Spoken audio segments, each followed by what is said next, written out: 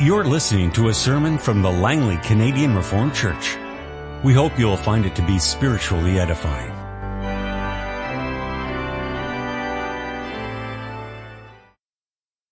Let us open the Word of our God together. We turn to the Gospel according to John chapter 13, beginning at verse 1 to the end of the chapter. It was just before the Passover feast. Jesus knew that the time had come for him to leave this world and go to the Father.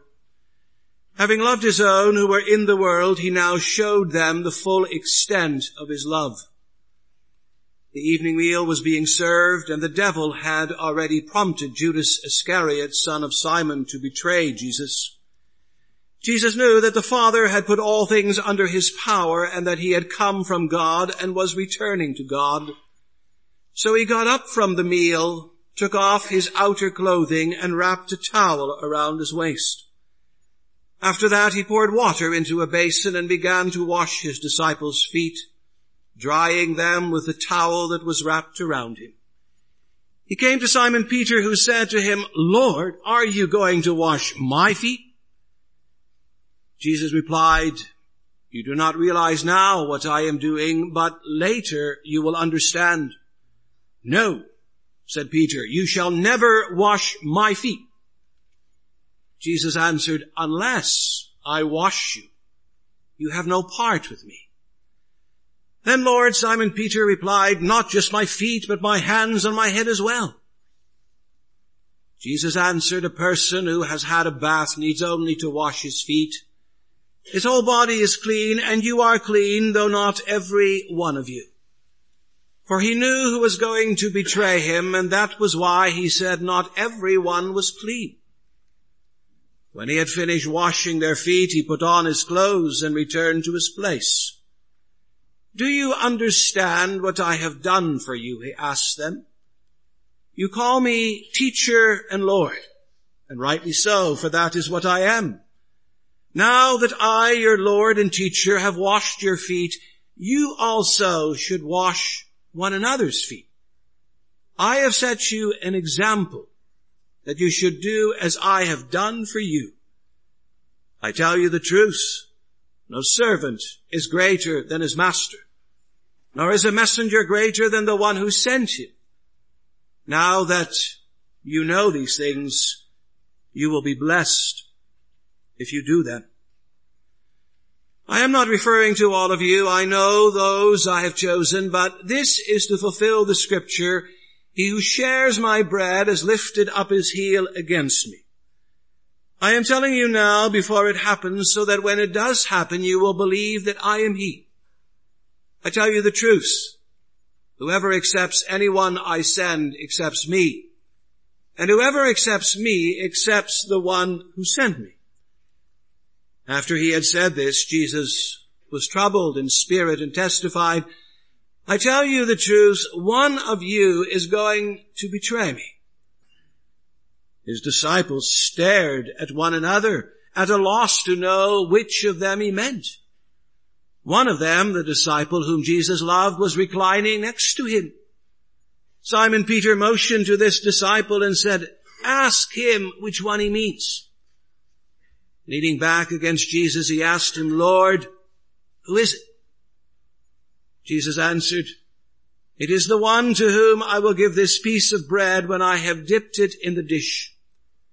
Then, dipping the piece of bread, he gave it to Judas Iscariot, son of Simon. As soon as Judas took the bread, Satan entered into him. "What you are about to do quickly," Jesus told him. But no one at the meal understood why Jesus said this to him. Since Judas had charge of the money, some thought Jesus was telling him to buy what was needed for the feast, or to give something to the poor. As soon as Judas had taken the bread, he went out, and it was night. When he was gone, Jesus said, "Now is the Son of Man glorified, and God is glorified in him. If God is glorified in him, God will glorify the Son in himself, and will glorify him at once. My children, I will be with you only a little longer. You will look for me, And just as I told the Jews, so I tell you now, where I am going, you cannot come. A new command I give you, love one another. As I have loved you, so you must love one another. By this all men will know that you are my disciples, if you love one another. Simon Peter asked him, Lord, where are you going? Jesus replied, where I am going, you cannot follow now, but you will follow later. Peter asked, Lord, why can't I follow you now? I will lay down my life for you. Then Jesus answered, will you really lay down your life for me? I tell you the truth, before the rooster crows, you will disown me 3 times. I preach to you this morning from the Word of our God as you find it in the first 6 verses of the next chapter, the Gospel of John, chapter 14. And there our Lord Jesus Christ is still speaking, and he says, do not let your hearts be troubled. Trust in God. Trust also in me. In my Father's house are many rooms. If it were not so, I would have told you. I am going there to prepare a place for you. And if I go and prepare a place for you, I will come back and take you to be with me, that you also may be where I am. You know the way to the place where I am going. Thomas said to him, Lord, we don't know where you are going, so how can we know the way? Jesus answered, I am the way and the truth and the life. No one comes to the Father except through me. If you really knew me, you would know my Father as well. From now on, you do know him and have seen him. Beloved congregation of our Lord and our Savior Jesus Christ, last Thursday evening as our sister Vempopta lay dying, her family read a number of consoling Bible passages to her. And I have chosen one of those passages as our text for this morning. It begins with those beautiful words, do not let your hearts be troubled. Trust in God. Trust also in me. Now we might begin by asking ourselves, why did the Lord Jesus Christ say this? Why does he utter these rather interesting words at the beginning of chapter 14? Well, of course, the answer has to be in light of what has transpired in the previous chapter, chapter 13. There, the world of the disciples is rocked by a number of things that Jesus says and does. First, he shocks them by washing their feet. He takes the demeanor of a common household servant and he tends to their dirty, smelly feet. And then he adds the comment, do as I have done. And thereafter he tells them that one of them is going to betray him. And next he informs Simon Peter that he will deny him not 1 time, but 3 times. And finally, and here we come to the most devastating news of all, Jesus says that he is going away. And that they will not be able to find him. My children, he says, I will be with you only a little longer. You will look for me. And just as I told the Jews, so I tell you now, where I am going, you cannot come. Now, beloved, all of this stuns the disciples. In quick order, feet washing, betrayal, denial, and departure are all thrown at them. And it is just too much to digest. It overwhelms them. Fear fills their soul. Anxiety grips their hearts. And in such a situation, our Lord and Savior knows that he needs to do something quick. And he does it. He goes out of his way to comfort and to console them. And he does so with the words of John 14, 1-6, and with all those other words that follow after. So let us together look at them and learn from them. If they comforted our late sister, then they also have the power to comfort us. I preach to you, Christ reassures his followers. And he does this by telling them first about the promise of his departure. Or I should say the purpose of his departure. Second, the promise of his return. And finally, the power of his person. So, beloved, just how does the Lord Jesus Christ go about ministering to the troubled hearts of his disciples? Well, he does so by telling them three great truths. And the first truth is to be found in verse 2. In my Father's house are many rooms. If it were not so, I would have told you. I am going there to prepare a place for you. When his sad and shaken disciples hear this, they must have asked themselves, what is this? Is Jesus going to the temple in Jerusalem? Is he going to take possession of it, clean some of its rooms and make them ready for us? Is that what he has in mind? Of course, a closer look at what he says indicates that that's not what he has in mind. But rather he is referring to a much different house. He is not speaking about that earthly temple in Jerusalem, but rather he is speaking about the Father's heavenly home. It is that abode, that glorious dwelling place, that ultimate hope of God's people that he has in mind. Oh, and as for his reference to rooms, that is meant to underline the fact that this dwelling of God of which and to which he is referring is not a isolated and solitary place. You know, our God may dwell in unapproachable light, but he does not dwell alone. He dwells there with the Son and the Spirit. He dwells there with his people. And there is space for many people there. All kinds of rooms have been filled already, but all sorts of rooms remain to be filled. All sorts of people are meant to enjoy his company, his glory, and the beauty of his presence.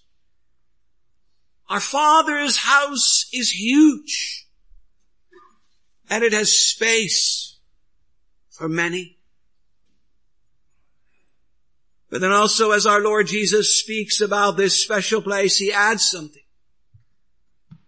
He announces that he himself is going there.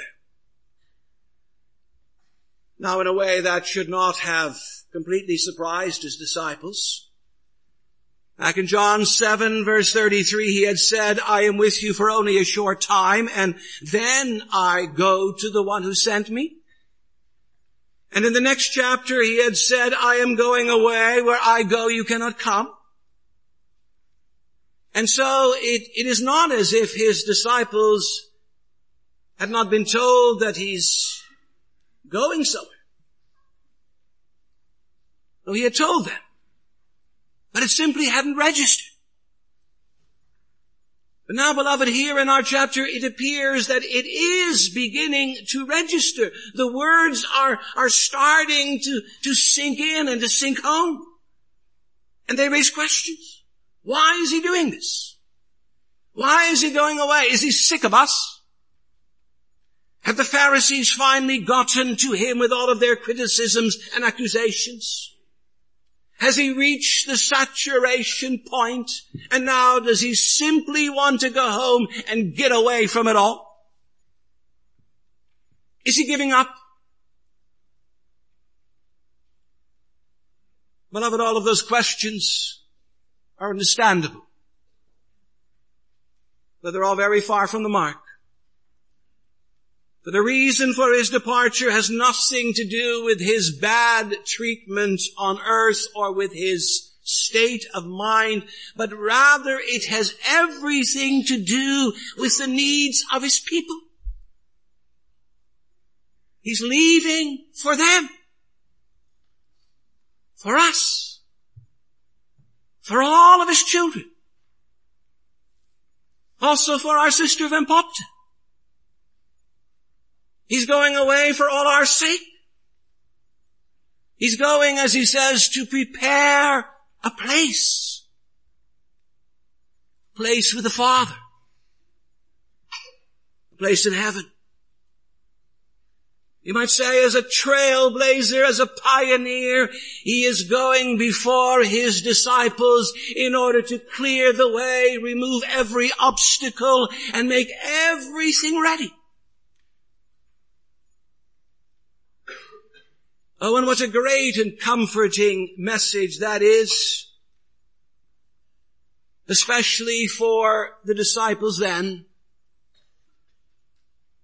You may know there were all kinds of Jewish controversies and uncertainties about the afterlife in those days. The Pharisees and the Sadducees were constantly at each other's throats about this matter. And the Sadducees adamantly maintained that there was no resurrection from the dead. And their views had influenced many people. And in addition, it has to be admitted that the Old Testament is not totally clear on the matter either. You know, the Old Testament filled with its Sheols and its Gehennas and its pits. A fuller revelation was needed. But I might also add, if it was not totally clear for the disciples then, sometimes it's also not totally clear for us today. Indeed, I might ask, is there any less confusion today about the afterlife in our world, in the context in which we live and function? Hardly. Well, now, beloved, it is over against all of this uncertainty and this speculation that there stands Jesus, the pioneer and perfecter of our faith. And he says, I'm going away. I'm going away to prepare. I'm going away to prepare my Father's house for you. You see, he affirms very clearly that there is a life to come. He knows precisely what it is all about. For him it holds no mystery, no uncertainty, no controversy, no darkness. He knows the way up and into it, and he's going to make it ready. He's going to roll out the red carpet. And beloved, we shouldn't lose sight of that. At times I fear we may. At times we as believers get so tangled up with this life. And you know, sometimes we think that life consists exclusively of, material things, human relationships, social achievements, recreational pastimes. In short, this life becomes everything. It becomes the object of all of our dreams and hopes and energies. Oh, and if this world does not derail us, then sometimes the idea that as Christians we can change it and transform it and as it were bring heaven down to earth, that controls us. The idea that this planet and its people are perfectible. If only we try hard enough and work long enough. Our vision tends to be horizontal. We are such earth-bound creatures. And the result, we turn our back on the Father's house. And we turn our back on what has been and is being prepared there. You know, it's like setting out for a picnic to a most beautiful lake. But somehow you get distracted and you end up eating under a stop sign on the way. What a mistake. The only way for a man and woman to live, as the writer to Ecclesiastes tells us, is to fear God, keep His commandments, and all the while keep your eyes firmly fixed on the blessed future. No matter what, you have to keep looking up. You have to keep looking ahead. Because you just know that the greatest, the best, the most glorious experience is yet to come. Keep your eyes fixed on it. Keep them fixed like our sister Van Popte did all through her many, many years. And even when she was dying. But still, beloved, the fact that Christ prepares a place in the Father's home is not the only truth that Christ reveals to strengthen His disciples. There's a second truth as well, and you find it in verse 3, and if I go and prepare a place for you, I will come back and take you to be with me so that you also may be where I am. Notice how emphatic and insistent the language is here. Our Lord Jesus Christ doesn't put all of this forward as some kind of a noble suggestion. He doesn't say to them one day, friends, I'm thinking about going away. What do you think about that? And neither does he say, if I go, I may come back, but then again, maybe I won't. In other words, this is not unsure language. Earlier he had said, I am going away. Now he says, I will come back. I will take you. Without any hesitation, he stresses that at the climax of history, he will return on the clouds of heaven and gather together all of his people. From the beginning of the world to its end, and from out of all the nations and tribes and peoples of the earth. He will assemble them as new people. As people with glorified bodies and souls. But then too, beloved, notice also how personal the language is here. It's filled with eyes, with what he will do himself. I go, I prepare, I will come where I am going. You hear, this is not some detached, abstract, distant, arm's length promises that we're hearing. Well, Christ is in it, fully, completely. Person. Yes, and in that connection, notice one more thing. Namely, just how communal and intimate the language is as well. This is no cold Savior. This is no indifferent Redeemer. No, the picture is that of a father who grabs his son by the hand and leads him safely onward. He holds him close. He keeps him near. He leads him on. And the result, all distance, all separation is banished. Listen, I would remind you for a moment that there was a lot of that in Jesus' day. So much in the world then stress the gulf between God and man.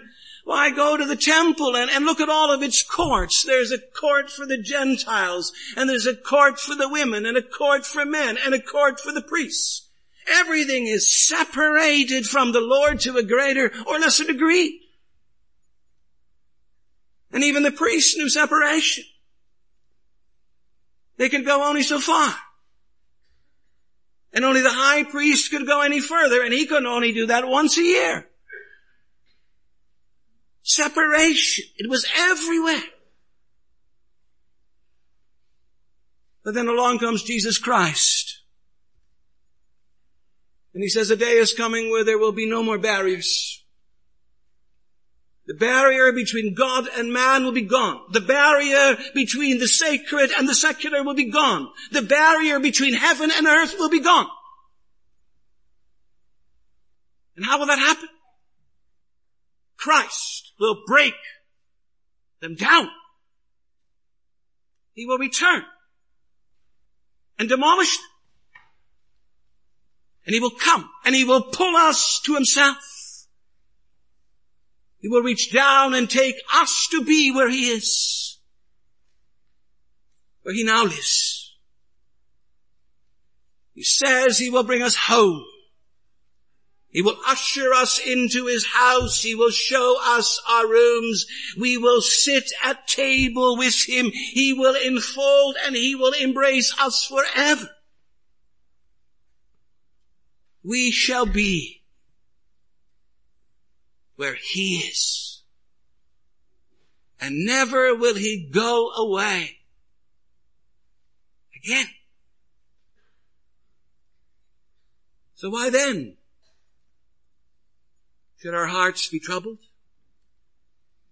Indeed, when one of us dies in faith, as our sister from Popta did,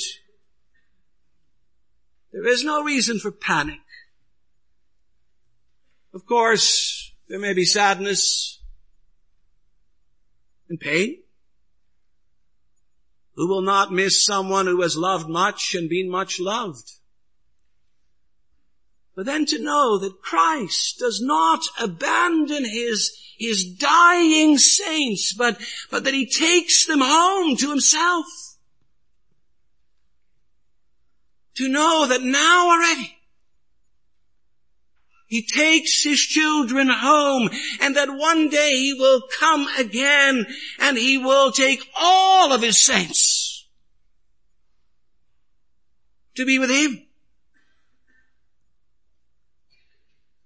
Does that not lighten our sorrows?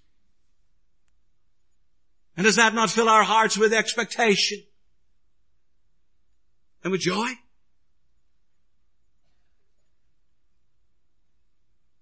So, beloved, we've seen a bit about the purpose of his departure, the promise of his return.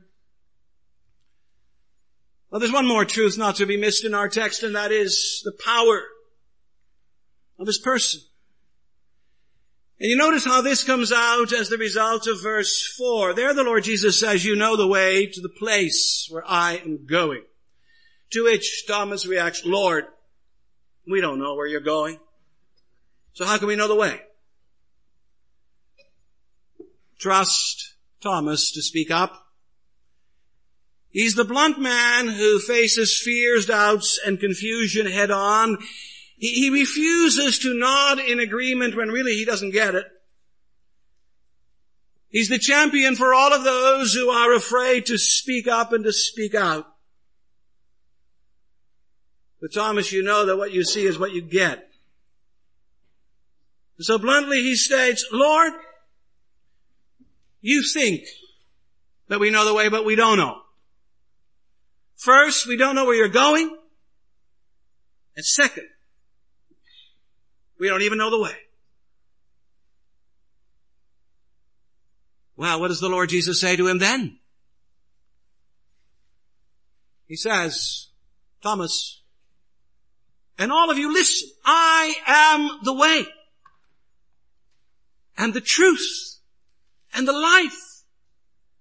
No one comes to the Father except through me.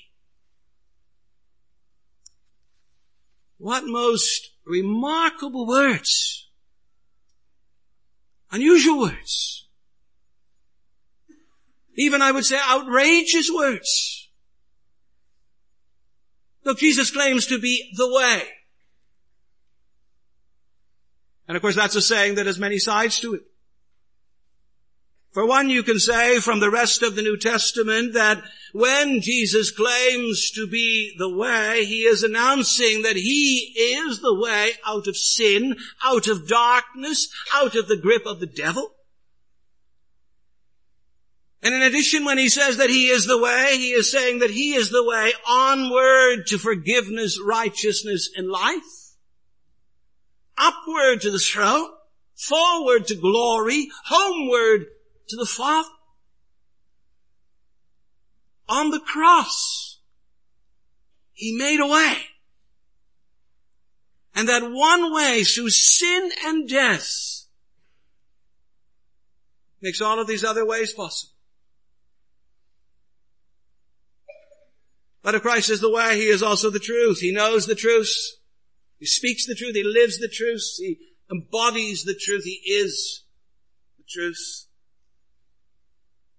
The Apostle John tells us already at the very beginning of his gospel, we have seen his glory, the glory of the one and only who came from the Father, full of grace and truth. And he says, for the law was given through Moses, grace and truth came through Jesus Christ. And with those words, John isn't saying that the words of Moses are untrue or inaccurate, nor that they are something other than the words of God. But rather he's saying that when Jesus Christ came, we received the fullest, the most complete, the greatest unveiling of God himself and of his truth. And so Jesus is the way and the truth, but he's also the life. What does that mean? Of course, Jesus teaches us a way of life as well as a way of living. You know, the Old Testament frequently speaks about two ways. There is the way of folly and there is the way of wisdom. And as well, the Savior often speaks about two ways as well. There's a broad way and a narrow way. The broad way that leads to destruction and the narrow way that leads to life. And in so doing, he is saying that men need a path, an unerring map of life, a role finder, a guide to direct them safely around and through the pitfalls and chasms of this life. And Christ claims that in this sense he is our life. He is our example, our model, our pattern, our guide. He leads his sheep along the path of life. But then, beloved, as much as Christ may be the life in the sense of a pattern for living, he is much more, even we may say, it's power. Think of what he says at the tomb of Lazarus. I am the resurrection and the life. He who believes in me will live even though he dies. And whoever lives and believes in me will never die. What breathtaking words. What a most unusual thing to say about oneself. I am the resurrection and the life. You know, really, that's the kind of statement that's only made by either a liar, a lunatic, or Lord. And which is it? Which is he? But beloved, the crucial moment arrives. Jesus comes to the tomb. He calls for the stone to be moved away. He offers a prayer to the Father. He issues a command, Lazarus, come out.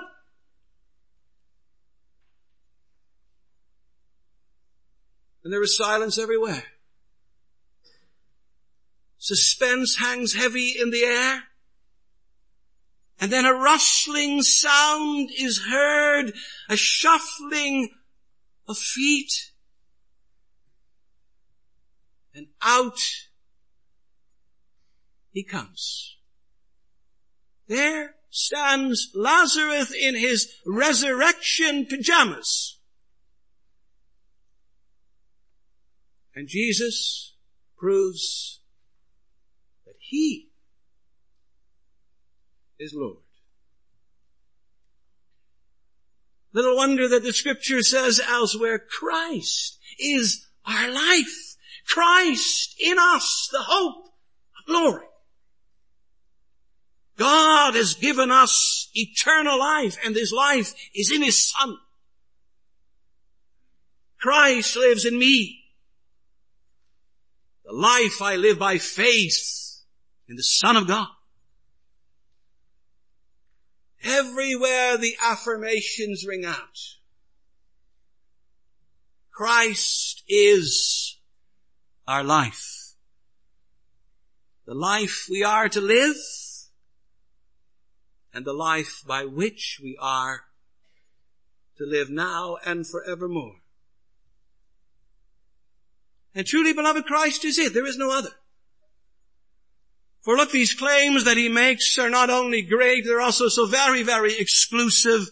He doesn't say hesitantly or politely or softly, I'm one way that you just might want to consider. Or I am one source of truth that you just might like to embrace one day. Or I am offering you a really neat way to approach life. No, majestically he says, I am the way and the truth and the life. It is the way, the truth, the life.